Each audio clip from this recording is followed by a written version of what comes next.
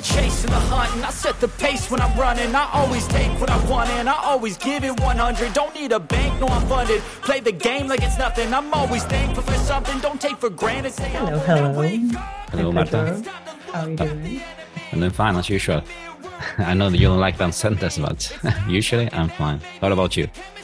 Good. Well, if that's genuine, then I believe you. You can say you're fine. I'm fine too. Very excited today. We have a really, really cool guest with us. And I think I'm going to do a very short introduction of our guest, and then you can get to know her better. So with us today is Elizabeth Weiss, and she's a professor of anthropology at San Jose University in California. Her research expertise is in skeletal analysis of, and that's going to be a hard word that I'm not sure if I'm going to pronounce correctly, but it's called osteoarthritis or something like that. Elizabeth, please tell me later how to pronounce this. Muscle markers and bone cross sections to reconstruct lifestyle and better understand bone biology. But besides that, she also published several books. One of her more recent ones is Repatrion and Erasing the Past. She also wrote a book called Reading the Bones, Activity, Biology and Culture, and also Paleopathology in Perspective, Bone Health and Disease Through Time. And as you guys can tell, I don't use this word very much, so I'm sorry for mispronouncing everything, but please welcome Elizabeth. Hello. Thank you. Hello. And no worries about any mispronunciations. You did a very good job. A lot of my students don't do it that well, and they're English speakers, so... Okay. She speaks really good English, Marta, so I will say. These are very difficult words. Yep, very difficult. Okay. Well, let's first focus on your profession itself first, because as many people, including myself, we don't really know what anthropology or archaeology really entails. This program is, well, we were interested in interviewing you because from the point of view of getting to know what archaeology or anthropology is from an expert's point of view, and also because we found interesting kind of the retaliation that you have suffered regarding your view on what to do with human remains according to the repatriation law. Well, I hope you want to talk about that. If not, that's okay, because we are happy with just getting to know a little bit more about this field, because in this program, we are interested about anything. So let's first start with that. So what is anthropology and how does it differ from archaeology? Or... You know, it's actually, there's a lot of overlap. And in Europe, usually what I do is considered archaeology, but here it would be called physical anthropology or biological anthropology. And then there's some who call it bioarchaeology. So basically, if you think of anthropology as the larger umbrella term, that means the study of people. And that incorporates both living people, like different cultures. That would be cultural anthropology or social anthropology. And then there's physical anthropology that studies human evolution and people of the past and some components of biology. This would be like, the Neanderthal studies, for example, are physical anthropology. And then there's archaeology, which includes the study of artifacts. So if you think about the study of Egypt, ancient Egypt, that would be archaeology. When you're looking at the pyramids and the burial goods, that would be a good example of archaeology. But what I do mainly, not exclusively, but mainly, is I study the skeletal remains that are found in archaeological sites.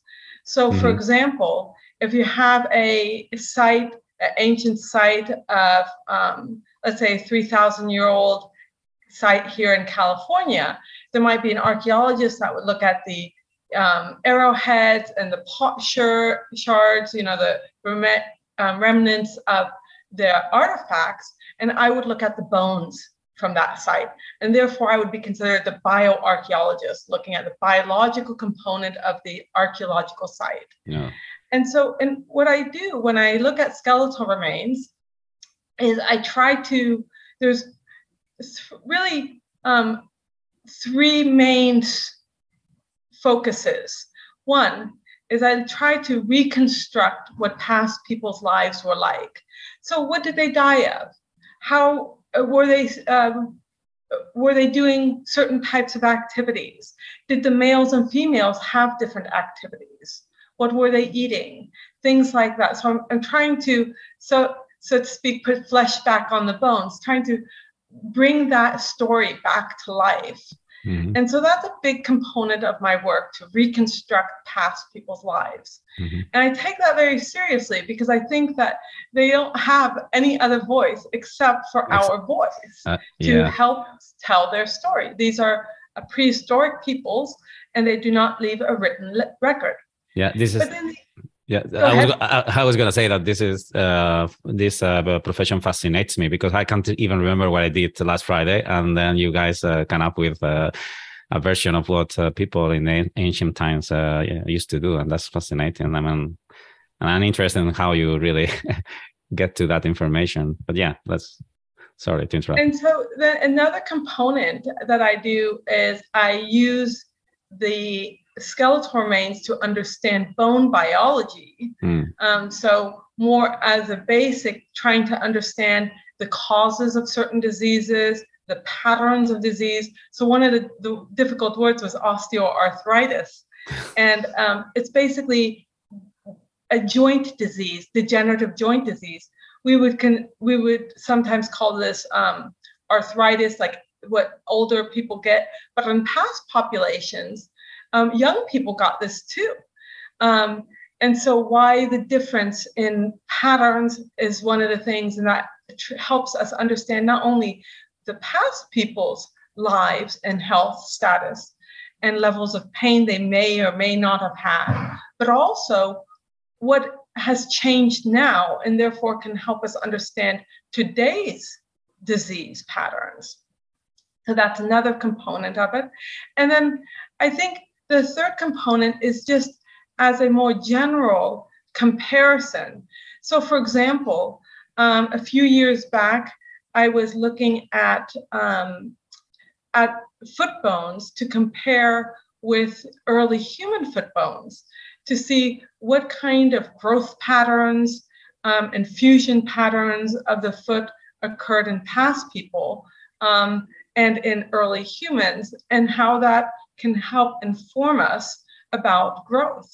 This is also useful for forensic anthropology. So when you're looking at skeletal remains to solve crimes. So one of the things we look at in forensic anthropology is we want to determine how old the individual was when they died. Like, was it a teenager? Was it an adult? And one way we look at that is on bones, there are lines that we call fusion lines, like where the growth plate separates the end of the bone and the shaft, and then eventually they fuse and you stop growing. And so these lines, sometimes even after fusion, they still exist. And we find that they, in some areas of the body,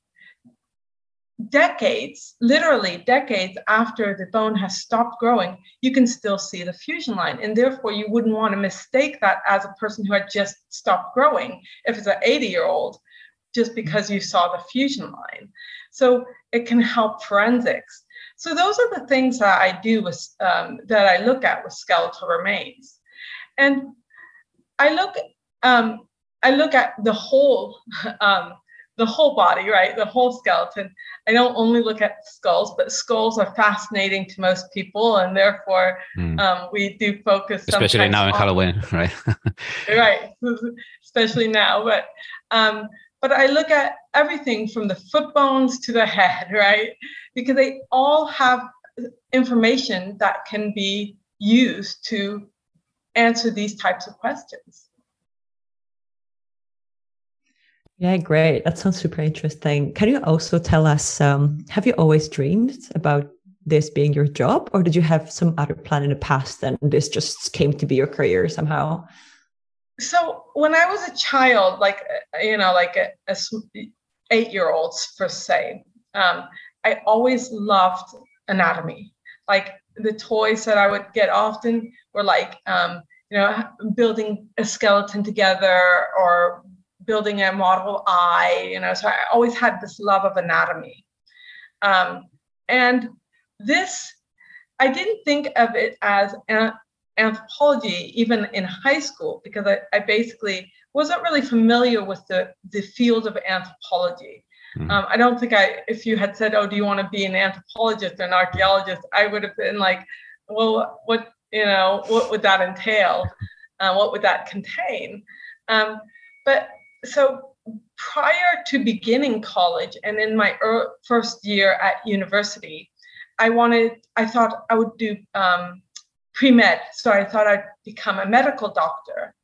And, but what I found was that anthropology really aligned with all of my most prominent interests. So anatomy, the study of evolution, and of course the medical aspect of diseases. And so I really fell in love with it from that perspective. But the first part of that puzzle is the anatomy part.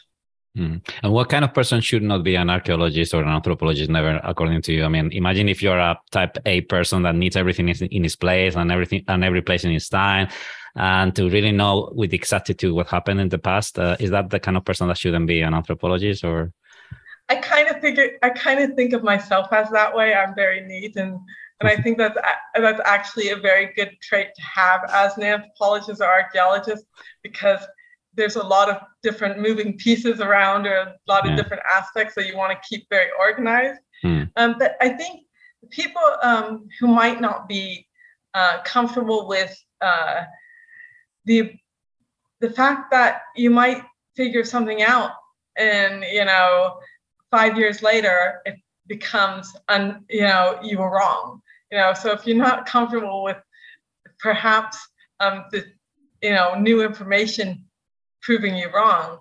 that's one thing.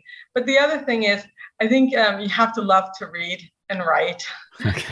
So if you don't like to read or write, it's probably not the field for you. Okay. And I think that you need to have the ability to, of course, work with others, but also to spend much time and patience alone figuring out certain things, even if it is just putting together the skeletal remains or cleaning the skeletal remains and curating them. One of the things I find that I still love even now is when I first open a box of bones, that there still may be something surprising in there. And oftentimes, even if it's a skeleton that you've seen many times, because the body is so nuanced that you might have missed something. And I love that aspect of it. But not everybody has the patience for that, and not everybody is very visual. I think it's also a very visual field.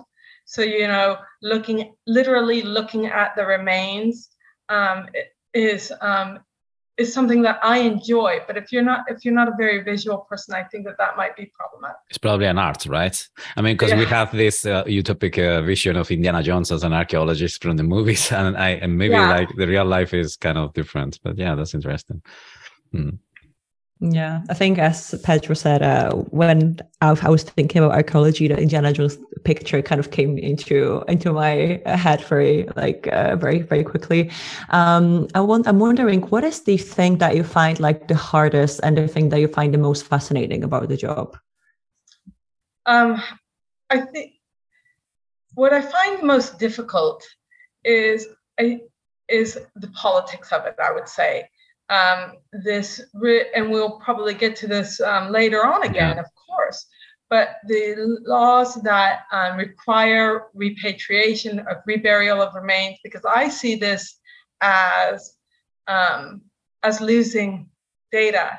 And I also see it as we don't know whether these people would have wanted to be reburied. We're just making an assumption based on modern peoples that this is what they would want. But it is truly an assumption. And I also think that it is a hindrance to the progress of science. So I do find that part very difficult. Now I always comply with the law, but because I've been outspoken about my dislike for repatriation, I've faced a lot of retaliation. Yeah. I think that that's one aspect. So I think that is the most difficult part. I still, as a professor, I still enjoy teaching about the topic. Of course, I've always loved, literally having going through the skeletal remains, having a collection to look at, and I enjoy writing. So all those three things are still very enjoyable. Okay. Tell me, like, have you ever discovered a new site yourself? Have you been involved in discovering something new from scratch, or it's always been like a pre-existing discovered sites and you've worked on those? Well, I have been in the field several times, but most of my career has been spent curating collections that have already been excavated. Okay.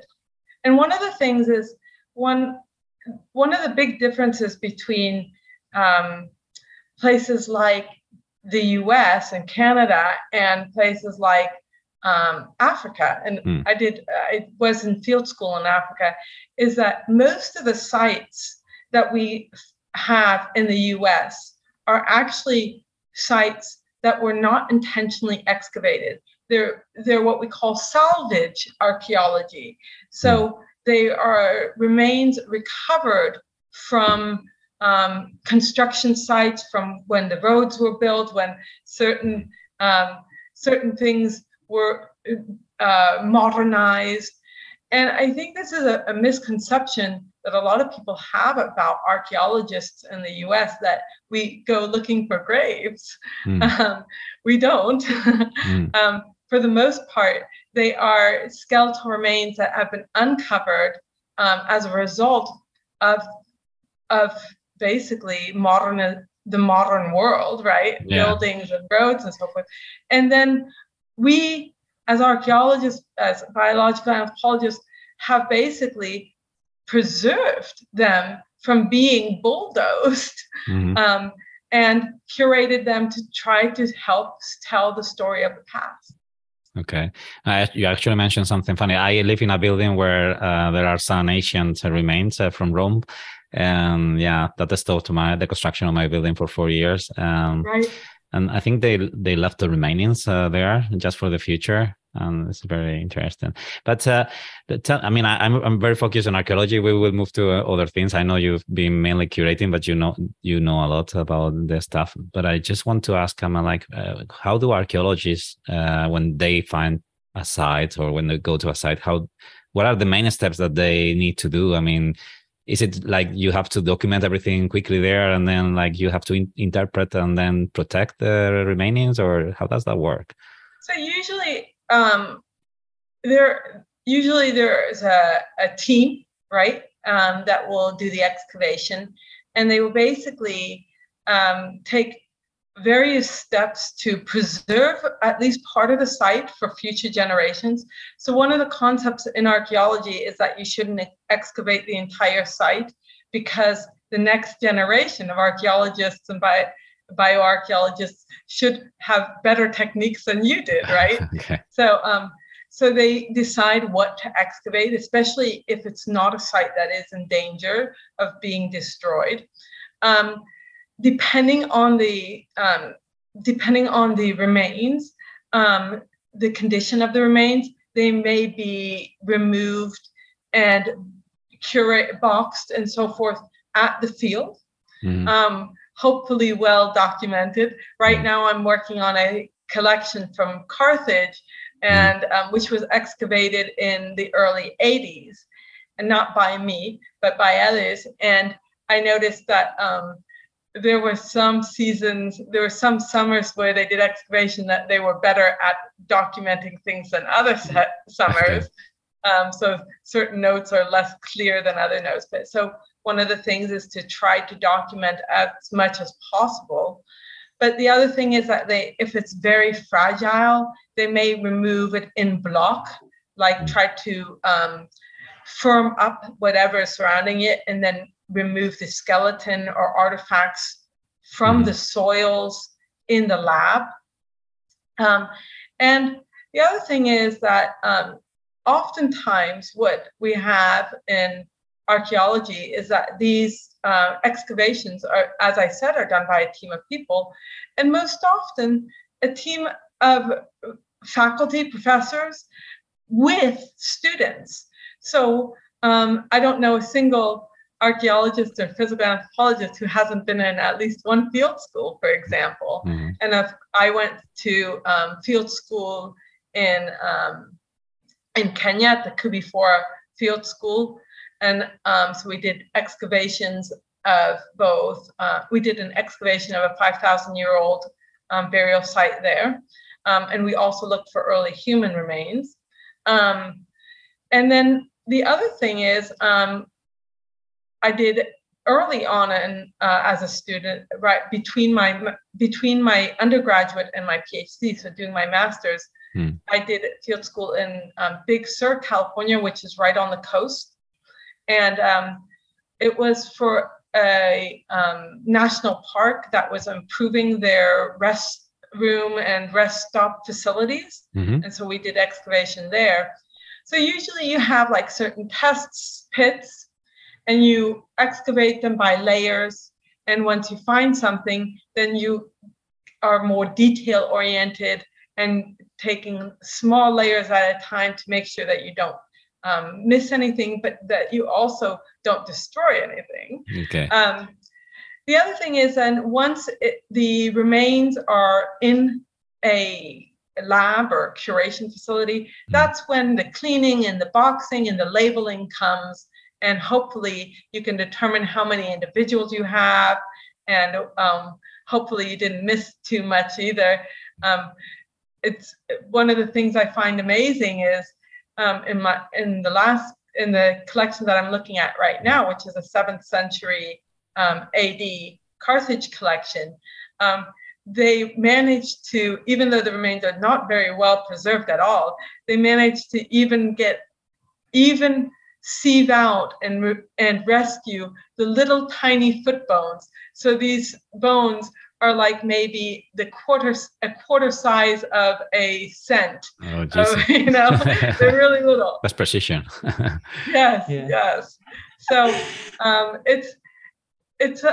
it's very interesting to see what's preserved and what's not. But it's also, these things, they're not necessarily the big glamorous things always, but it brings joy to my face to think about the fact that somebody went through this and was able to preserve, to find these tiny bones, and they too tell us a story. Yeah, indeed. I mean, and just the thought also of being found in the future. That's kind of a very beautiful idea. Anyway, sorry, Marta. Yeah, no, I was wondering, because you mentioned, it sounds like a quite long process, right? Since there is something found on the site. So I guess one question would be how long the process usually takes from finding something until it's all like labeled in the boxes. Another question is, how do you find out how old those things are? As we heard about something called like carbon-14 dating, but we don't know much about it. But if you could tell us a little bit more about the, So one of the things is it really depends, the time of discovery to the time of curation and the first publication really depends on the site. It can be as little as 1 year, it could be, several years, it can be decades. It just really depends. There's quite a lot of variation. One of the interesting things is that once a skeletal collection is curated, most people think, okay, you have the skeletal collection, you curate it, you study it, and then they're done. But you're never done.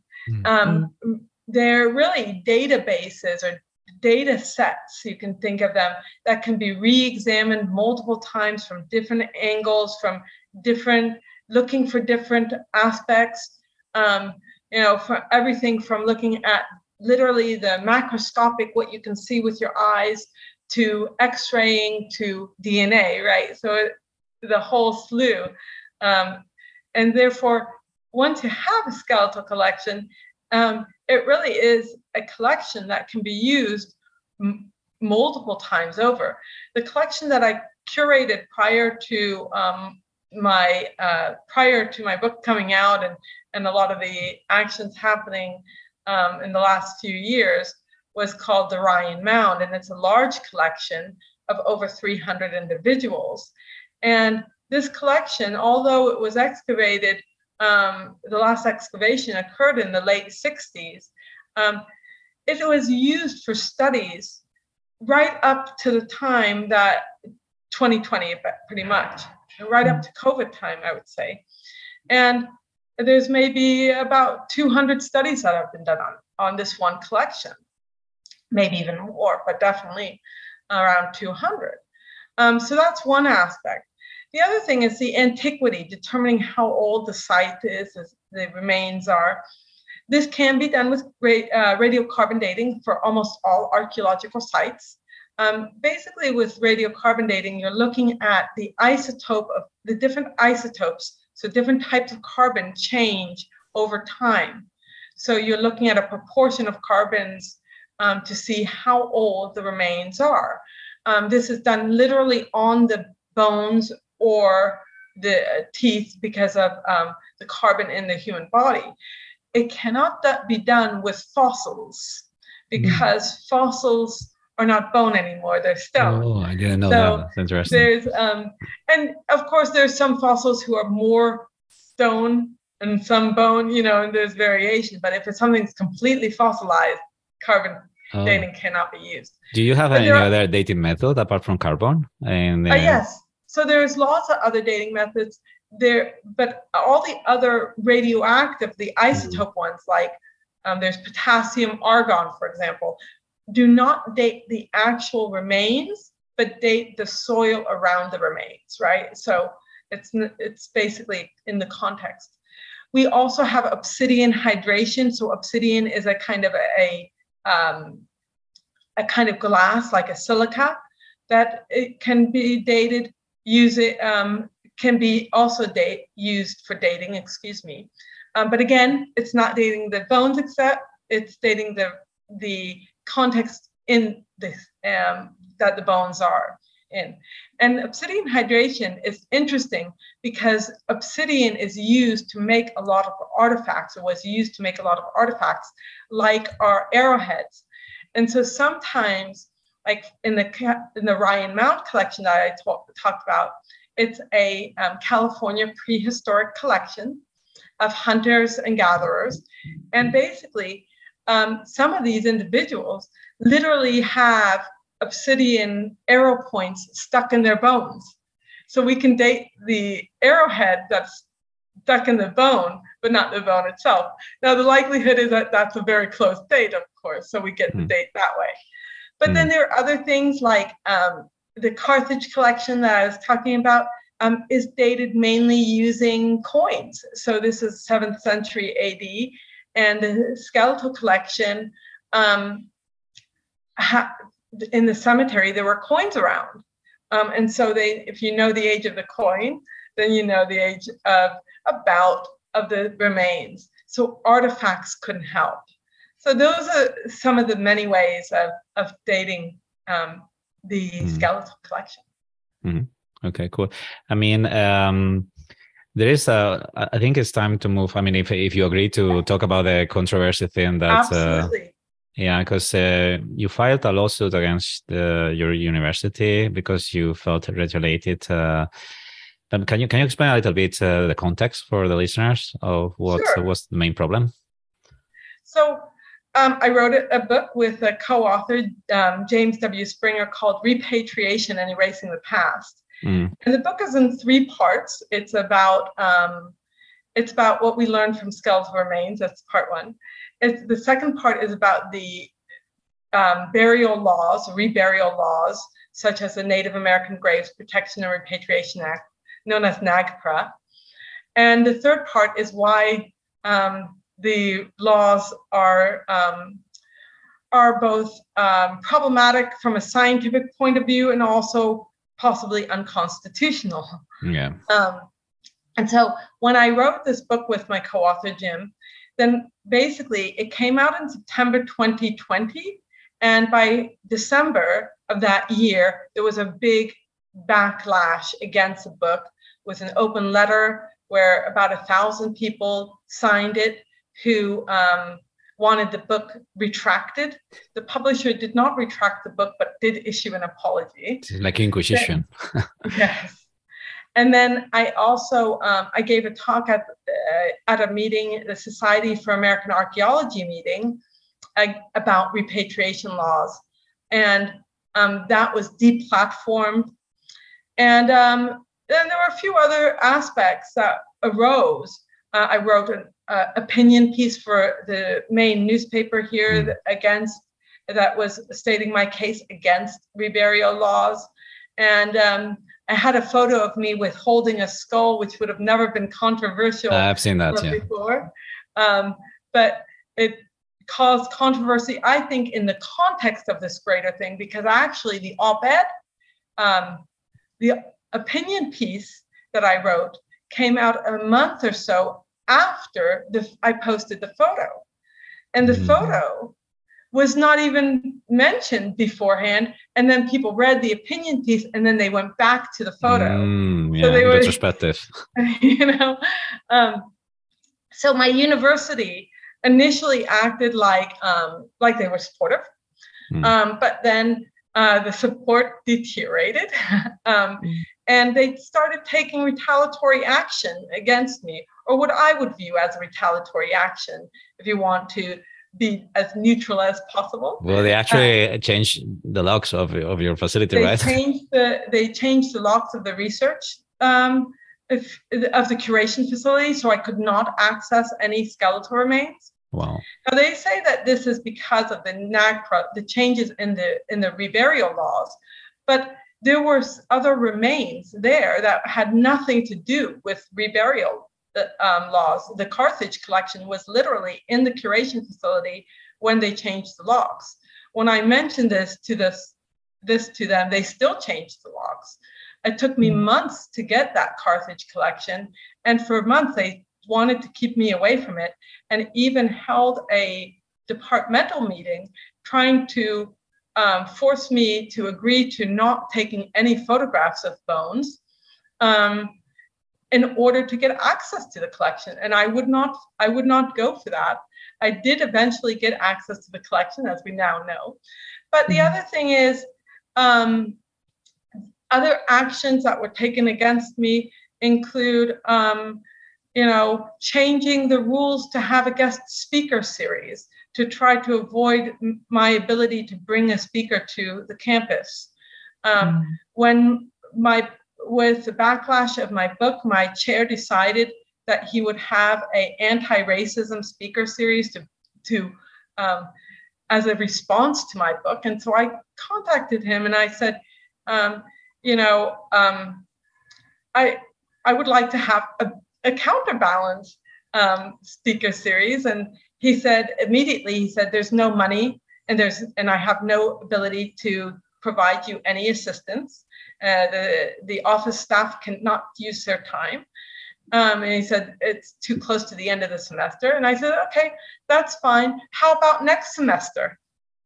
And he said, oh, wait, we have these rules that we have in place, rules we never used before, rules which he did not use for his anti-racism speaker series. And I said, this is not fair. And it wasn't fair. And so that was another aspect of it. He and the dean gave a talk about what to do when your tenured colleague is branded a racist. This was specifically about me. They changed my name in it, but it was specifically about me. Wow. And although, of course, they are free to talk about it, it's their freedom of speech too. But the fact is that in that speaker series, they said that what they would try to do is they would try to isolate me. They would try to keep resources away from me. And if I taught my perspective in the classroom. They would try to remove me from the classroom, and they planned to give me an incompetent review and my next review, my next employee review. But this is incredible, because all you are doing is defending the truth from the scientific point of view, right? Because the remainings that they are trying to repatriate, from the scientific point of view, there's no proof that they belong to those. Yeah, tribes, right? There's no real proof that the collection that I studied is linked to any modern tribe. And we'll get to that in a second, because I do want to address that issue. But the thing is that with the department chair and the dean making those statements, they can make those statements, but they can't actually follow through on them. You can say what you want, but you can't take action. And they did take action. After that, they continued to try to keep resources away from me. And so I do think that they were retaliatory. I do think that they were, that their actions speak to that. I always followed repatriation laws. I still would. I can disagree with something and still follow the law. I know, that's true. It's about having different opinions, right? It's a different opinion. So I can say, I'm going to write as much as I want and talk about this law as much as I want and how wrong I think it is, because I want it to change. But I will always follow the law in my work, because I don't want to get the university, and I've never wanted to get the university or the department or myself in trouble. I think that the law is wrong. I think it is wrong to rebury remains. I think you can ask yourself, at what point is a collection close enough related to a modern tribe or a modern people that it makes sense?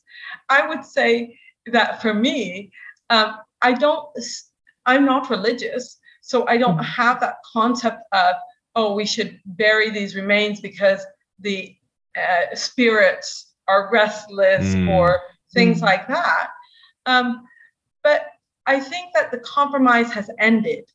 And the compromise ended when they basically said that skeletal remains that were once determined as not affiliated, not linked to a modern tribe, now need to be reburied.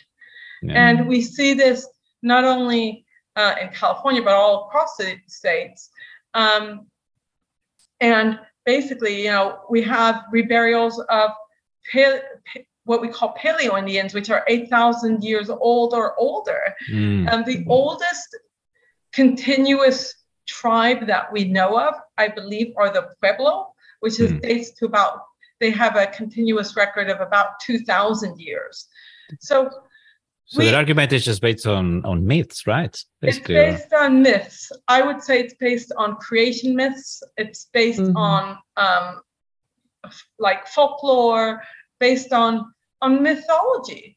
And I would argue that is the wrong way to make these decisions. I don't know what you think, Marta. Sorry to interrupt, but I'm just thinking that we've interviewed like two famous astronomers here. Both have ended up talking about how religion or non-scientific theories meddle in their work, and it's kind of scary, right? I think it's particularly quite big in the United States, or at least that's my impression from abroad, right? That's that religion has a great part in scientific decisions, and it's scary, right? I think that it does, and part of it is our history of the U.S. being in part formed because of individuals escaping from religious persecution. But I also think that if you look at Australia and New Zealand and Canada, they all have the same problem. It's just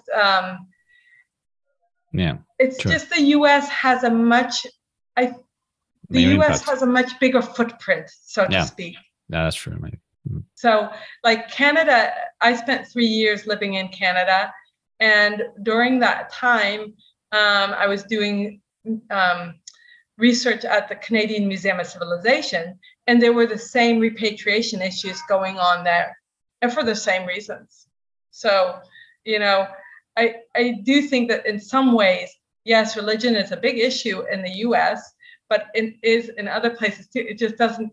The U.S. has such a big footprint that sometimes this overshadows the problems in other places. No, that's true. In Europe, we have some kind of the same problem, but it's just from my impression is like when I hear from the United States, it's just maybe because of what you say, right? It has a bigger footprint, and it seems bigger, but yeah. And my perspective on religion and science is that it doesn't matter what religion. So I feel like for many people in the university system, they are very strong opponents of Christian religions, like creationism from a Christian perspective, Adam and Eve and so forth, but they give a pass to other religions.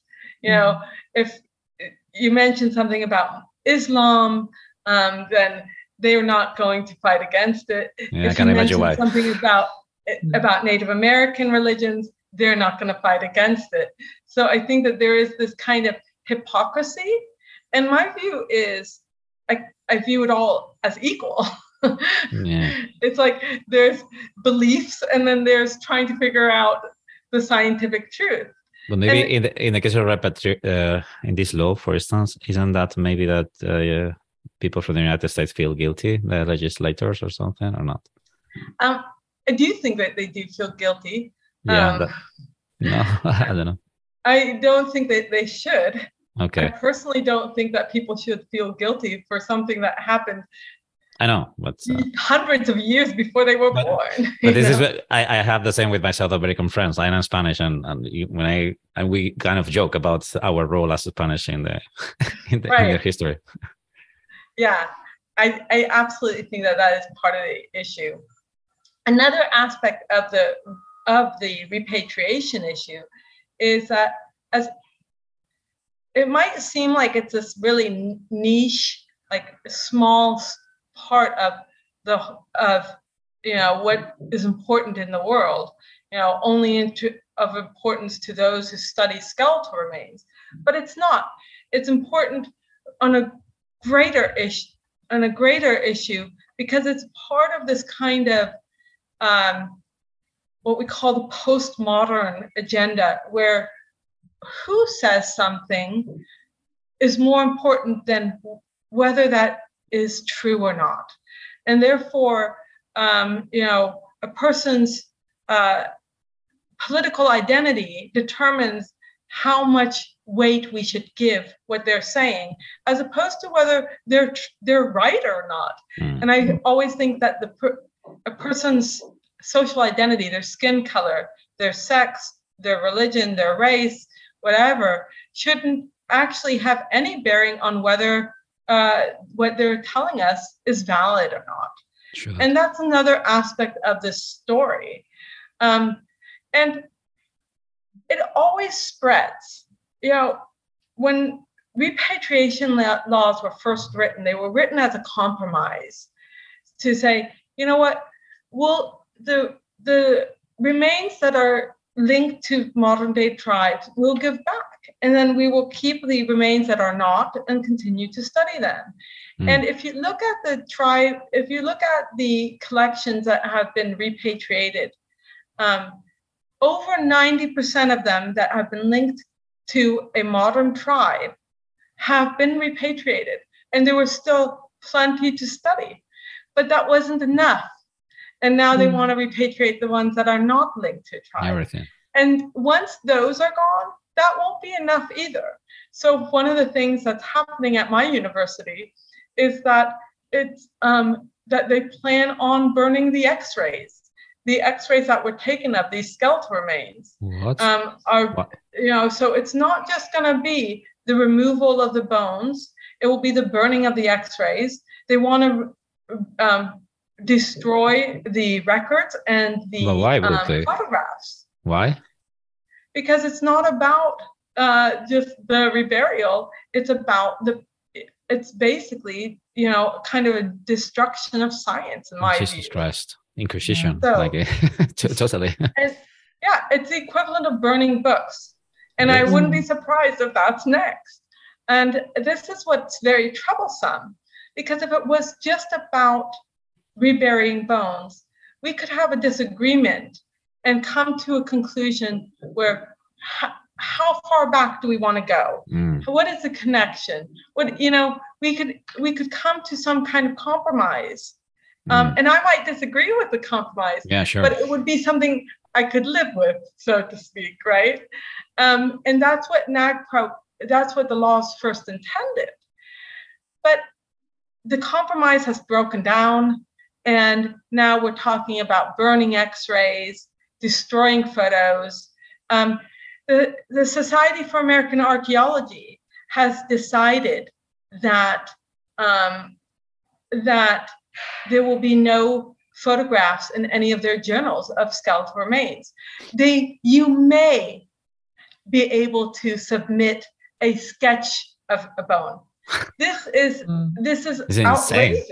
It's insane, right? Christ. And so this is why it's not just about the bones. When I started to look at the Carthage collection, which is not Native American at all,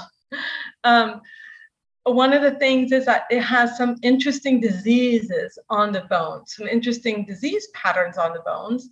And I planned to take photographs of all those things. And so when my department was fighting my access to those collections and trying to get me to basically agree to a no photograph policy, two arguments that were made. One was, well, we shouldn't take photographs of any bones, because if tribes, indigenous people see photographs of bones, then that will upset them. Well, these are not Native American bones. Why should they have veto power over them, in a sense? But imagine that this goes beyond anthropology and goes into medicine. Are you willing to see a medical doctor who has never seen a human body? Well, maybe there are many that then. Are you willing? Right? I mean, this is what we're talking about. Yeah. And then the other thing is, the other argument was, I should have permission from all the people that I studied to use their photograph. Well, this is an absurdity, considering that they died 700 years ago. These are kind of straw man arguments, but what the whole system is basically in place to destroy science for the promotion of these kind of indigenous perspectives. Actually, what is the point of view, for example, of your students that actually are going to be the future of the field, and them seeing what's happening? Like, I can imagine they're not very happy about this, right? I think that there's quite a wide range.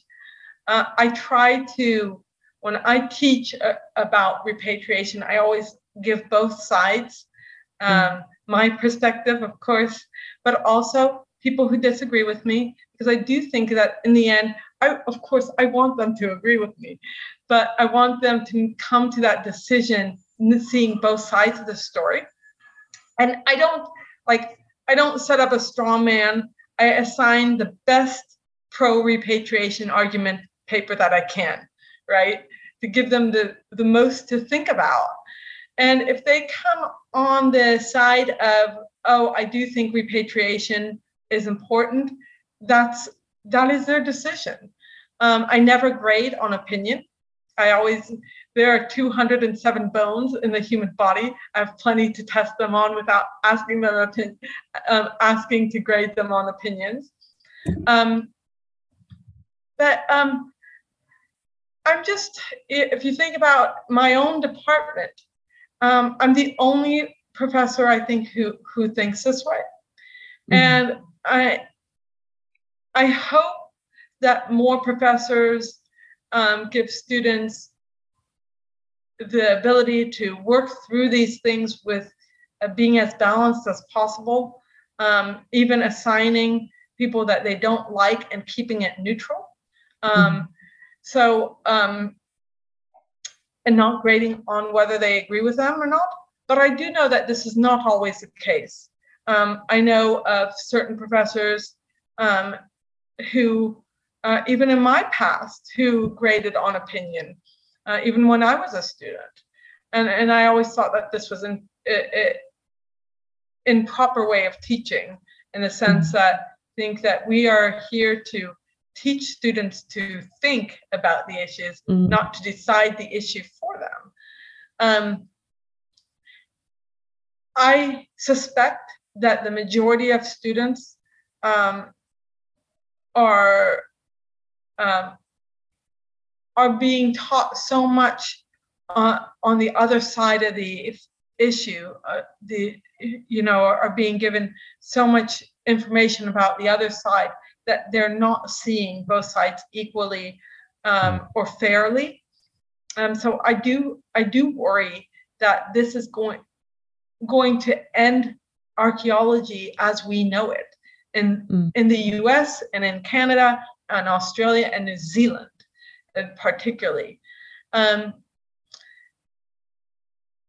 know students get very engaged when we actually deal with skeletal remains. I'm teaching, for example, forensic osteology now, where we have teaching collections that we utilize to learn all the bones.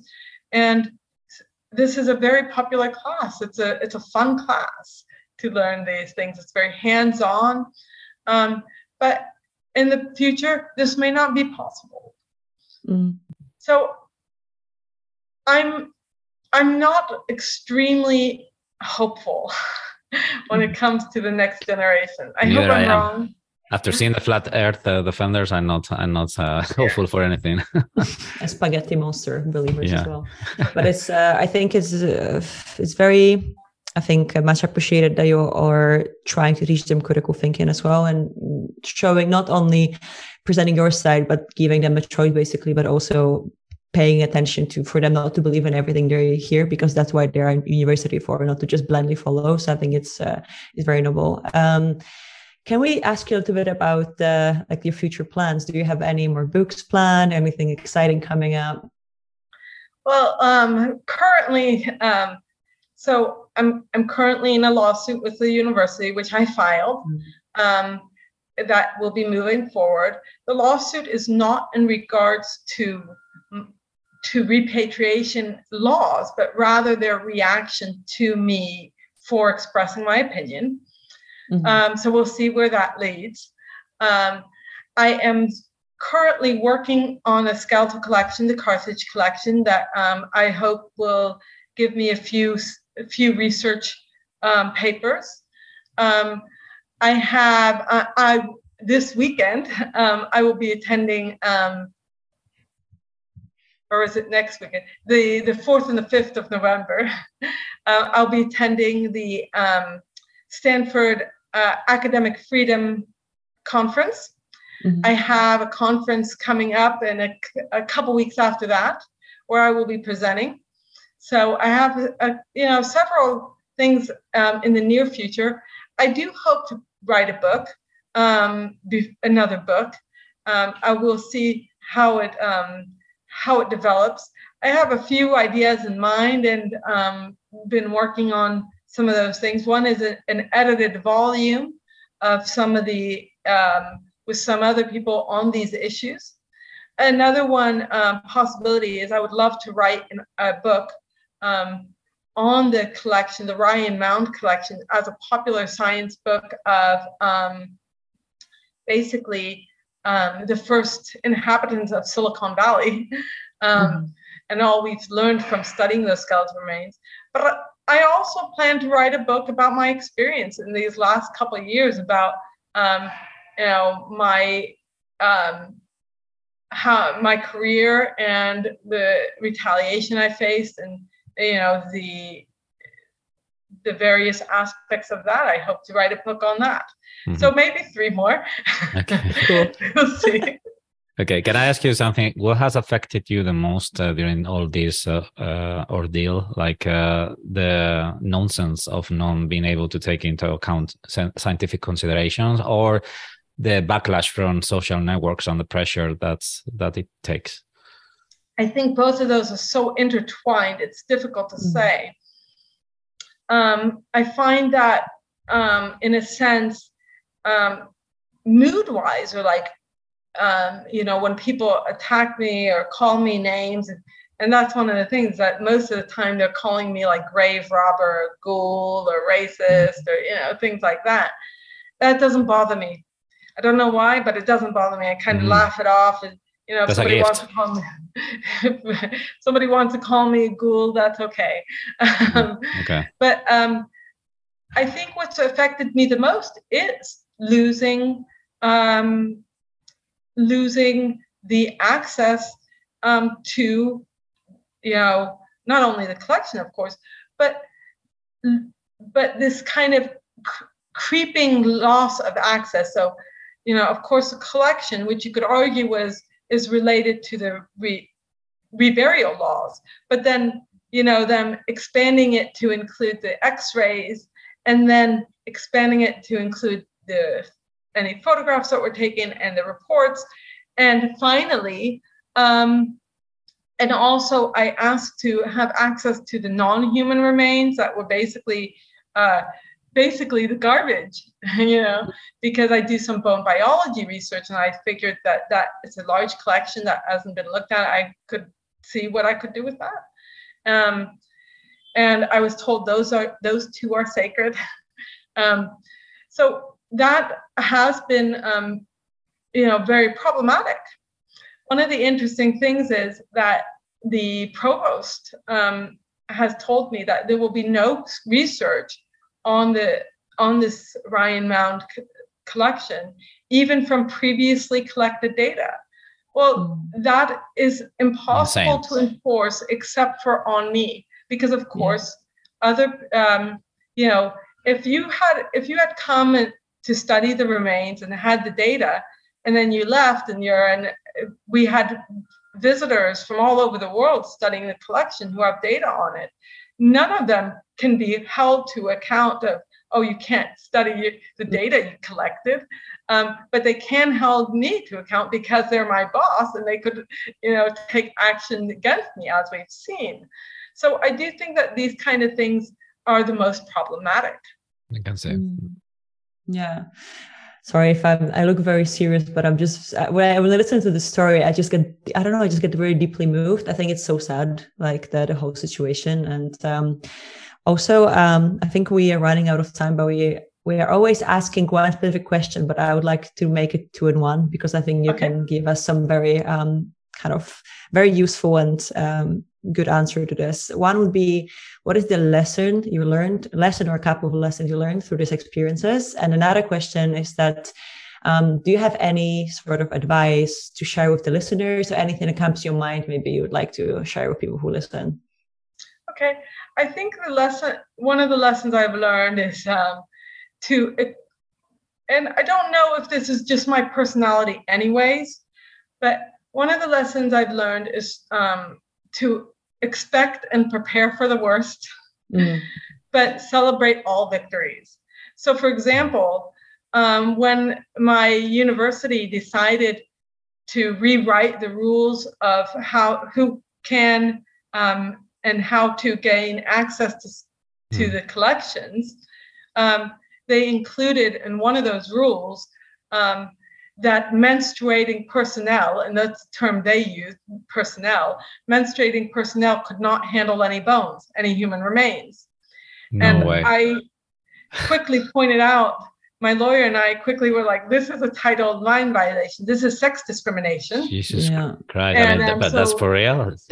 Yeah, and so we told them that I planned to file that this was sex discrimination, and they removed that rule. So I think that was a victory, that was a victory that, I hadn't expected. I hadn't expected the problem, but I hadn't expected the victory either. So I think, prepare for the worst, celebrate all victories, even the small ones. The other thing, I think that my advice is to not let the name calling and so forth get to you, because in some ways, if the argument is that I'm a ghoul, and if that's their strongest statement, then they obviously don't have an argument, right? Yeah. And so I do think that this is a sign of a weak argument.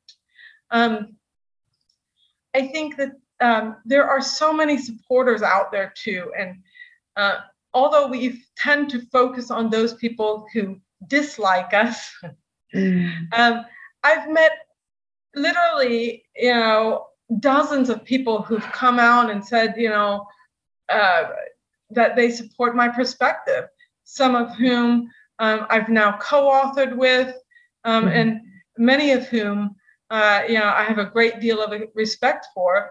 And so I do think that there are people out there who are very supportive, and when you focus on that instead of on the hate. Yeah, we can see you are very strong, and it's admirable that you can ignore, quote unquote, all of this backlash against you. And as Lawrence Cross in our last interview said, what he said, Marta? He said, like, chin up and down with the bastards, or something like that. Yes, chin up and down with the bastards. Yeah. So, yeah. We're gonna all tattoo it one day. I'm thinking about that. Yeah. No, but it's great. It's super admirable, and really, really love to have you here and listen to about your story. I think you gave us a lot of insight into your field and also what's happening. And as I told you already before, I'm deeply moved actually by what you told us, and I'm actually very shocked as well, especially about the thing you mentioned about the menstruation and not being able to access certain facilities. Like that's ridiculous. But I'm very happy you shared that with us, and it was lovely to talk to you. Yeah. Thank you so much for having me. Yeah, same. I hope we can host you when you write another book or in the future. I mean, it was a pleasure. 3 books as well. 3 interviews more. Thank you. Have a good week and take care. Bye-bye now. Don't take for granted, stay humble. Now wake up! It's time to look at the enemy. Look in the mirror if he is no friend to me. It's not working out, maybe it's the chemistry. It's time to break up.